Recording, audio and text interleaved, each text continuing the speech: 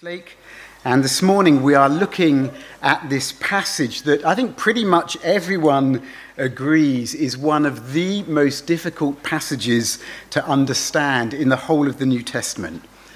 I mean, even Martin Luther, the great reformer, wrote, "A wonderful text is this, and a more obscure passage perhaps than any other in the New Testament, so that I do not know for a certainty just what Peter means." In other words, Luther is saying, man, this is great, but I haven't got a clue what he is talking about. Okay, if that's what Luther thinks, what chance do we stand? Well, what I want to show you is I think we have a better chance, and that is because we have access to some resources that Luther didn't in his time. Resources that can help us understand why the people who first heard this letter read to them in church, instead of leaving that Sunday morning and going, wow, that is so deep, Peter, but I frankly don't have a clue what you are talking about. Okay, they would have left that Sunday morning, having heard it, feeling encouraged and emboldened and equipped to stay in the fight. Because they were in a fight. At least they were in a struggle, because they are facing growing hostility, growing opposition for their Christian faith. And after a while, that can begin to get to you, can't it?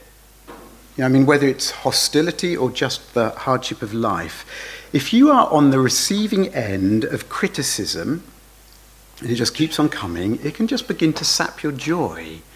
Whether that's from family or from friends or colleagues, it can begin to get to you. And you can begin to wonder, maybe they're right. Maybe they're right, about this attacking the Christian faith. Maybe they are right. Maybe I am wrong. And as it begins to wear you down, you can begin to think, man, is it worth it? But of course, it's not just opposition, as I say, that can do that. Life can. I mean, maybe you are trying to live a faithful Christian life. Or maybe you are not yet a Christian, but you're trying to live a good life. You're trying to live a upright, moral kind of life, be a person of integrity. But life is not working. Okay, those plans you have aren't coming together. Things just don't seem to be as they should be. And you are beginning to think, why do I bother? Why do I bother trying to be better than I am at the moment? And in some ways, that was the case for these guys. They are, as Tom said last week, they are suffering for doing good and while doing good. And it's why Peter finishes the previous section that we looked at last week by saying, verse 17, "For it is better to suffer for doing good, if that should be God's will, than for doing evil." But why? Why is it? Why is it better? Why should you endure? Why should you keep going? Why should you embrace the cost of doing what is right, being faithful to Christ, doing what is right generally, and not compromise or not quit? I mean, what if you are here this morning and you're not yet a Christian, but you're thinking about it, you're exploring the Christian faith, but one of the things that is holding you back is that you know that if you become a Christian, there's going to be a cost involved. Okay, life might actually get harder. Life might actually get more complicated. You might face some of those incoming missiles from family or friends. Bit of a backlash. Or let's say that you are a Christian, which is probably most of us here, but let's say for you, you're single and you wish that you weren't. Why should you be willing to stay single, maybe for the rest of your life, rather than date or marry that non-Christian who is interested in you? Or let's say that you, or all of us, let's say you are caught up in something that you know is wrong. Could be a relationship, could be something at work, and your conscience is beginning to prick you about this issue.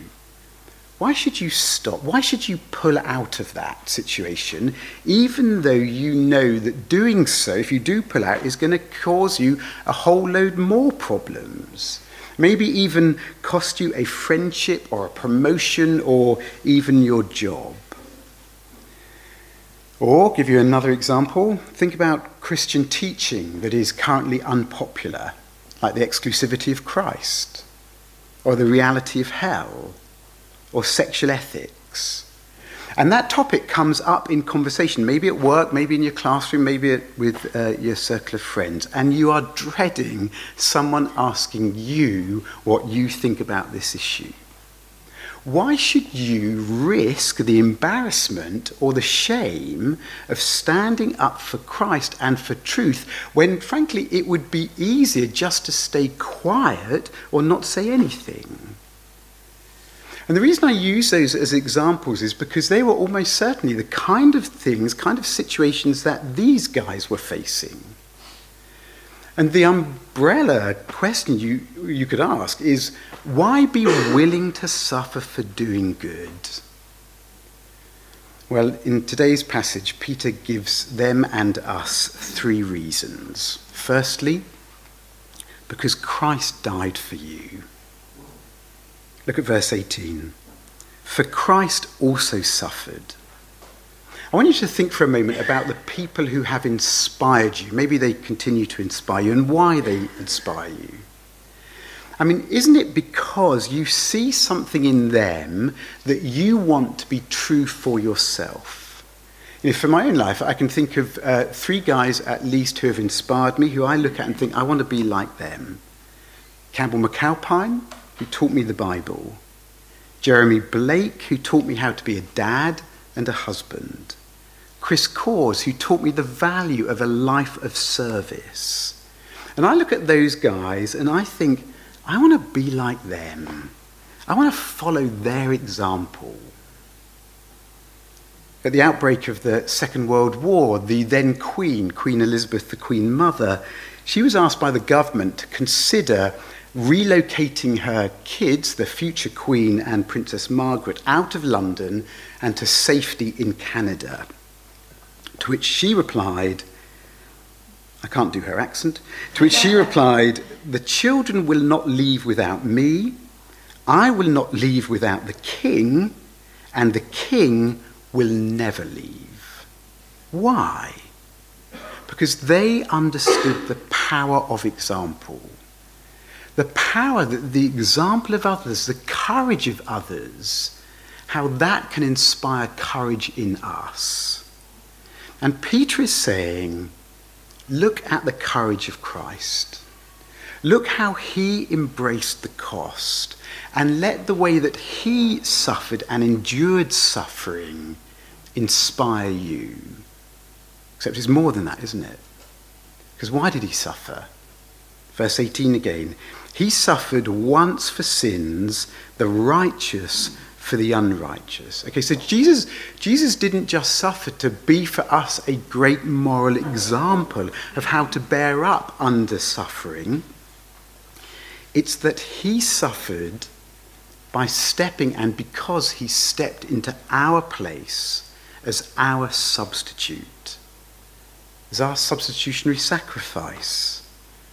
And you might hear that and think, well, thanks, Peter, but is this really the time to bring up the theology of substitutionary atonement?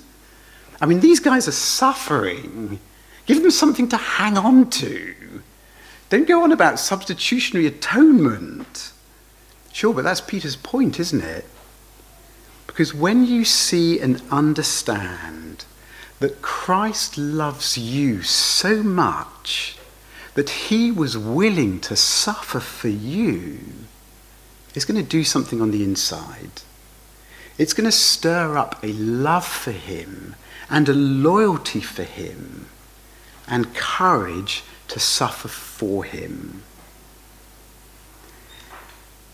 But I think he also brings up the issue of substitutionary atonement because of why we're suffering, or why we think we're suffering, and why we might try and avoid suffering.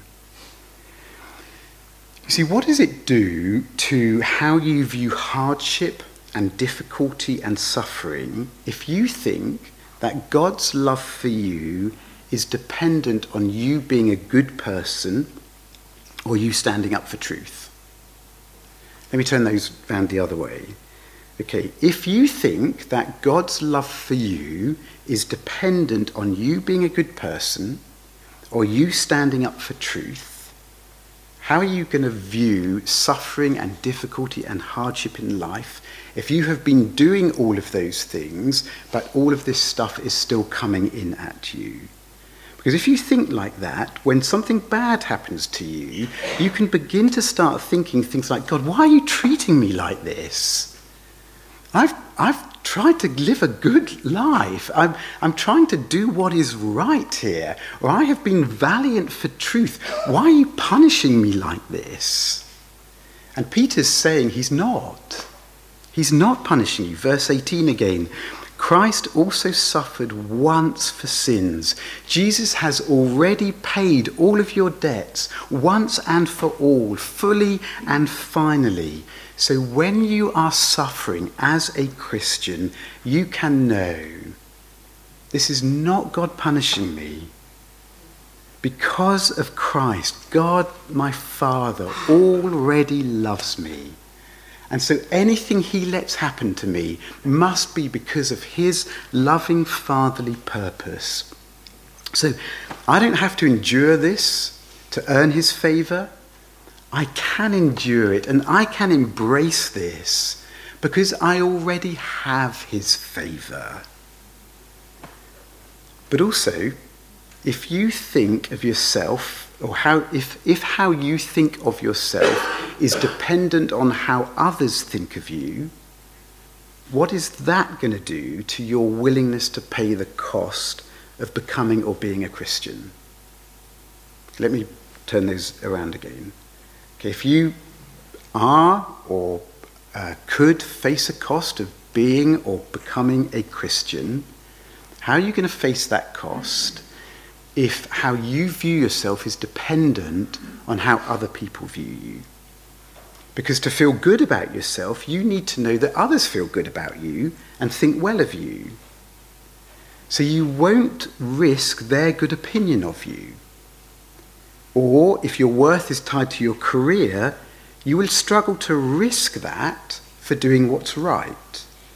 Or if it's tied to having the latest great experience that everyone else is having, just very practically, you're going to struggle to pay the cost of living generously and giving your money away because you'll need to hold on to the money to fund those experiences that can help you keep up with everybody else.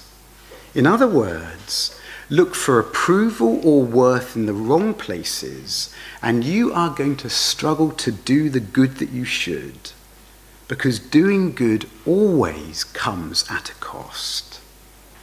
And Peter is saying, but because of Christ, you already have God's approval once and for all. And in Christ, you are counted as righteous. And when you know that, when you know what he thinks of you, it frees you to risk what other people think of you. You see, Peter says that the reason that Christ was willing to suffer for us was, verse 18, that he might bring us to God. Now, last Saturday night, Sue and I were clubbing in London. I know you're wondering where we were.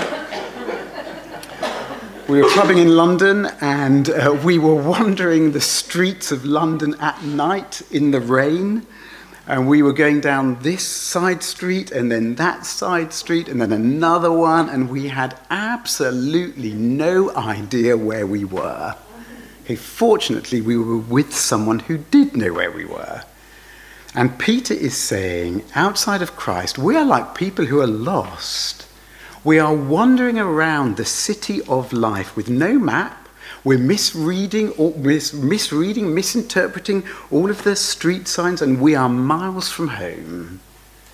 And then Christ comes to bring us home, to bring us back to the Father, and to a life lived on a different plane.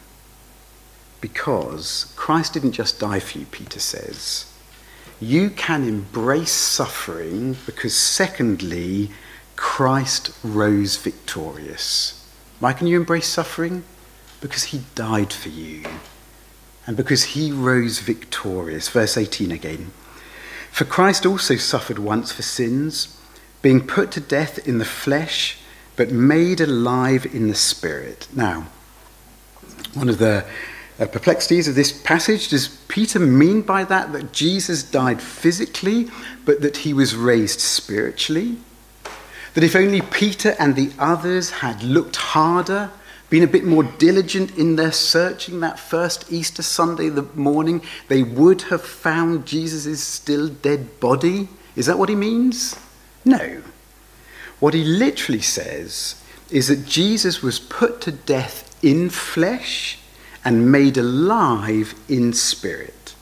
And in the New Testament, that word for flesh, sarx, is used for the realm of the power of sin, the controlling power of sin, and our inability as individuals, as humans, to do anything about sin. And Peter is comparing that realm to the realm into which Christ was resurrected, that he has opened up to us. And it is the realm of the Spirit. And at the cross, he was put to death in the flesh by the powers of the flesh. But he was raised physically by the Spirit to the realm of the Spirit. And in bringing us to God, he opens the door to that resurrection life, beginning in this life. He opens the door and he beckons us in. Come in. You're in the Narnia Chronicles. Come in and let's go higher. Which means that even if you have to pay the ultimate price for being faithful to Christ, which is what Peter had to do, which is what some of his friends had to do, which is what some of our brothers and sisters around the world still have to do. Even if the ultimate price is required of you, that death is not the end. Christ has led us into resurrection life, Peter is saying. So don't compromise your faith. Don't quit. Don't deny him to avoid death or any lesser cost. Okay, but it's the fact that Peter is talking here about Christ's resurrection that tells you what is going on in the next perplexing part. Who are these spirits in prison? I mean, who are they? Verses 19 to 20. In which, in this realm of the Spirit into which Christ has been resurrected, he went and proclaimed to the spirits in prison, because they formerly did not obey when God's patience waited in the days of Noah while the ark was being prepared. Okay, so because this is happening after his resurrection, this is not Jesus descending into hell between his death and his resurrection, and neither is it Jesus preaching through Noah to people trapped in their sins during the time of Noah, which is how some theologians have read this. Because with one exception, whenever that word spirits, plural spirits, is used, it is used to refer to demonic powers, not to humans. As Karen Jobes says in her commentary on this passage, inside and outside the New Testament, spirits is used overwhelmingly to refer to malevolent supernatural spirits. You see, what Martin Luther did not have access to was the book that was doing the rounds in Peter's day. And he also didn't have access to what we know now about the kind of stories that were influencing the culture that Peter's friends were living in. And that book was the first book of Enoch.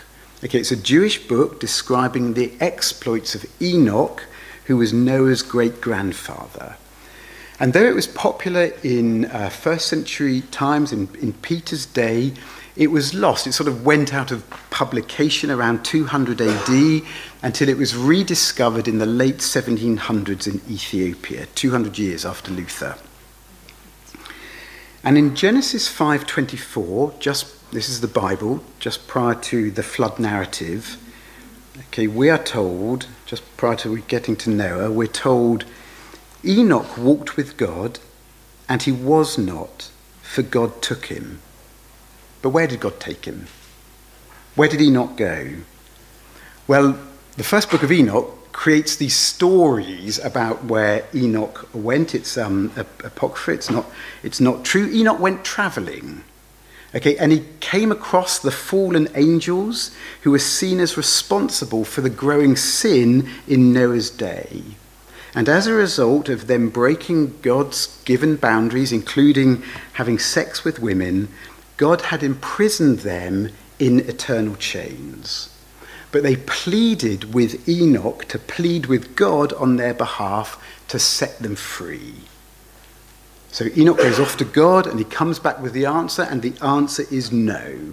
You are doomed for eternal punishment. Great. Nice story. What has the travels of an ancient Hebrew, Enoch, travelling in the underworld, got to do with these predominantly Gentile Christians suffering for their loyalty to Christ? I mean, would they even have known the stories about Enoch? Maybe or maybe not. But their Jewish Christian friends in the churches almost certainly would have. And besides, we know something else that Luther did not have access to. And that is that Noah just happened to be something of a cult hero in that part of Asia Minor. Because they also had their flood narratives, distinct from the Bible, in which Noah also features. And the ark comes to ground in their backyard.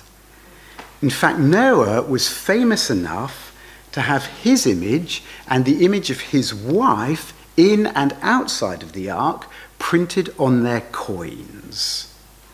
Okay, so I want you to see what Peter is doing. He is tapping into a story that these guys would have known very well. And he's doing that for at least two reasons. Firstly, in their day, they would have had a sense that things were just getting worse. That things are going from bad to worse. That sin and rebellion against God are reaching a whole new level. Something maybe you feel today as you look out on our own culture. And for them, that was the growing pressure they were experiencing to engage in the imperial cult and the worship of the emperor. As I say, it's something that we might experience today or feel that's what's happening today as things are unraveling and appear to be going from bad to worse. Well, Peter is saying, yes, but that was what it was like in Noah's day. And the problem is when you are caught up in times like that, you can begin to miss the big picture. And you begin just to see things on the human level, of who's on your side and who isn't, of who's with you and who's against you. What the Bible does is it pulls back the curtain on the stage and shows you the powers of darkness that are at work, that are responsible behind all of this, behind the scenes.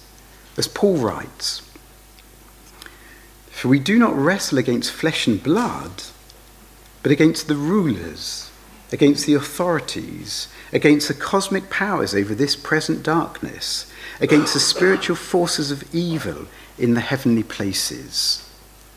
And so Peter is saying, listen, it's not Enoch who proclaimed judgment against those dark powers who are responsible for the increasing sin in Noah's day or in our own day.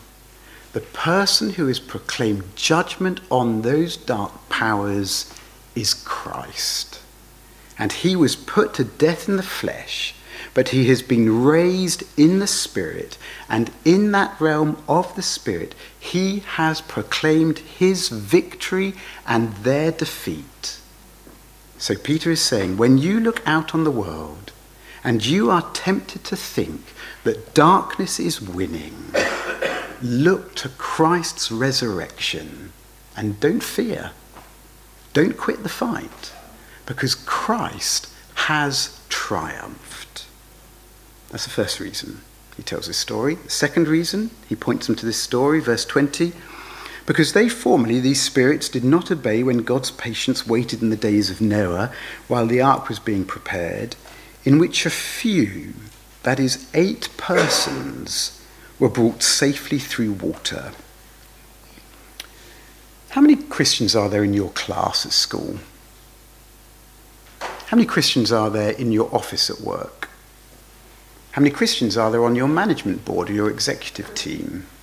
I hope if you work for Meda, a few. Okay, at least some. For the rest of us, maybe not so many. How many Christians are there in your department? Maybe in your group of friends on campus? You see, it wasn't just that Peter's friends were living at a time when what was wrong was increasingly being viewed as right. It was that, like Noah, they would have felt hopelessly outnumbered. How many Christians were there in their cities and their towns? Just a few dozen who meet together in somebody's front room. And maybe you know what that feels like. Maybe you know what that feels like in school. Maybe you know what that feels like in the office. But like Noah and his family, they too, maybe you, are being mocked as an antisocial, on the wrong side of history, minority. And Peter is saying, yep, but look at Noah. And be encouraged, because God's people have always been in the minority. I mean, since when has truth been decided by a popular vote? Since when has what is right or wrong been decided by majority opinion? But when you're experiencing the pressure of being a minority, that can begin to get to you, can't it? And you can begin to wonder, why doesn't God just end it all? If you're staying faithful, why doesn't God just end it all? Why doesn't he just bring judgment now? And maybe his failure to do so makes you doubt. Is there really a God? If there is a God, does he care? As a non-Christian friend said to me a couple of weeks ago, come on, Martin, it's been 2,000 years since Christ, and he's not come back. What would Peter have replied to that? Yeah, 2,000 years of Christ's kindness and patience, giving you a chance to repent and come to him and experience his love for yourself. And while you wait faithfully, if you're a Christian, Peter is saying, remember that if God knew how to save Noah, he knows how to save you. You're not missing in action. You're not lost to his sight. Verses 20 to 21. While the ark was being prepared, in which a few, that is 8 persons, were brought safely through water, baptism, which corresponds to this, now saves you. In other words, all along, Noah's rescue was prefiguring our rescue. Great, but maybe perplexing thing number 3, does he really mean by that we are saved by getting baptized? No. Okay, look how he qualifies what he says, verse 21. Not as a removal of dirt from the body, but as an appeal to God for a good conscience through the resurrection of Jesus Christ. Noah saved through water, us saved through the resurrection of Jesus Christ. So it's not the physical act of baptism or the physical washing that saves you. It is what it symbolizes, that when we are baptized, we are acting out our appeal to God to save us in Christ through his death and his resurrection. In other words, we're not saved because we go under the water. We're saved because Christ did. And at the cross, the floodwaters, the torrent of God's wrath for our sin, engulfed him. But just as the water that spelt death for the unrighteous in Noah's day spelt rescue for Noah, so the death of Christ spells rescue and life for us. And as we go under the water in baptism, we are symbolizing our union with him in his death. And when we are brought up and out, we are symbolizing that we have been raised with him, raised to the realm of his resurrection life. Okay, so maybe this week you're going to face some barbed comments or some rolled eyes because you're a Christian or because you choose to say something at work. Or maybe you will read something in the media that tells you that, or implies that you are part of a backwards minority on the wrong side of history. Why should you stay faithful to Christ and not let that sap your joy? Because Christ died for you. More than that, because he was raised from the dead and he has defeated the powers, and your baptism tells you you are united with him. But there's a third reason why you shouldn't quit, why you shouldn't give up, you shouldn't go quiet. Because Christ ascended and he reigns. Now, next Saturday, Charles will be crowned king and supreme ruler over all the rebellious Scots, all Australians, and rightful ruler over all Americans. And as he sits in King Edward's throne, a golden orb will be put into his right hand.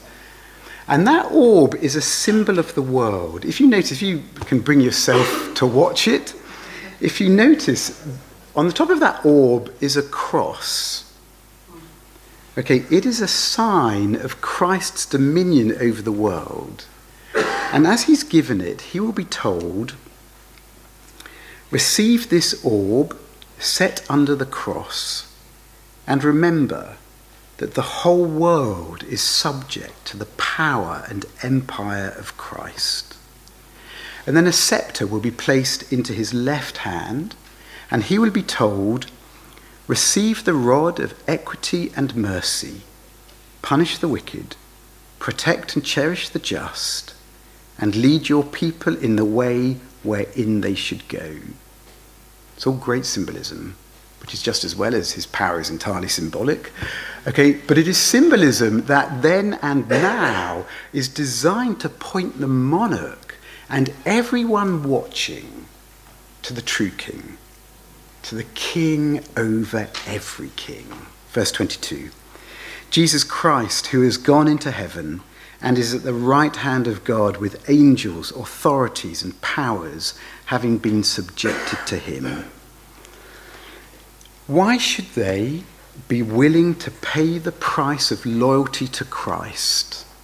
Because he died, because he rose again, because he is now ascended and reigning over every power.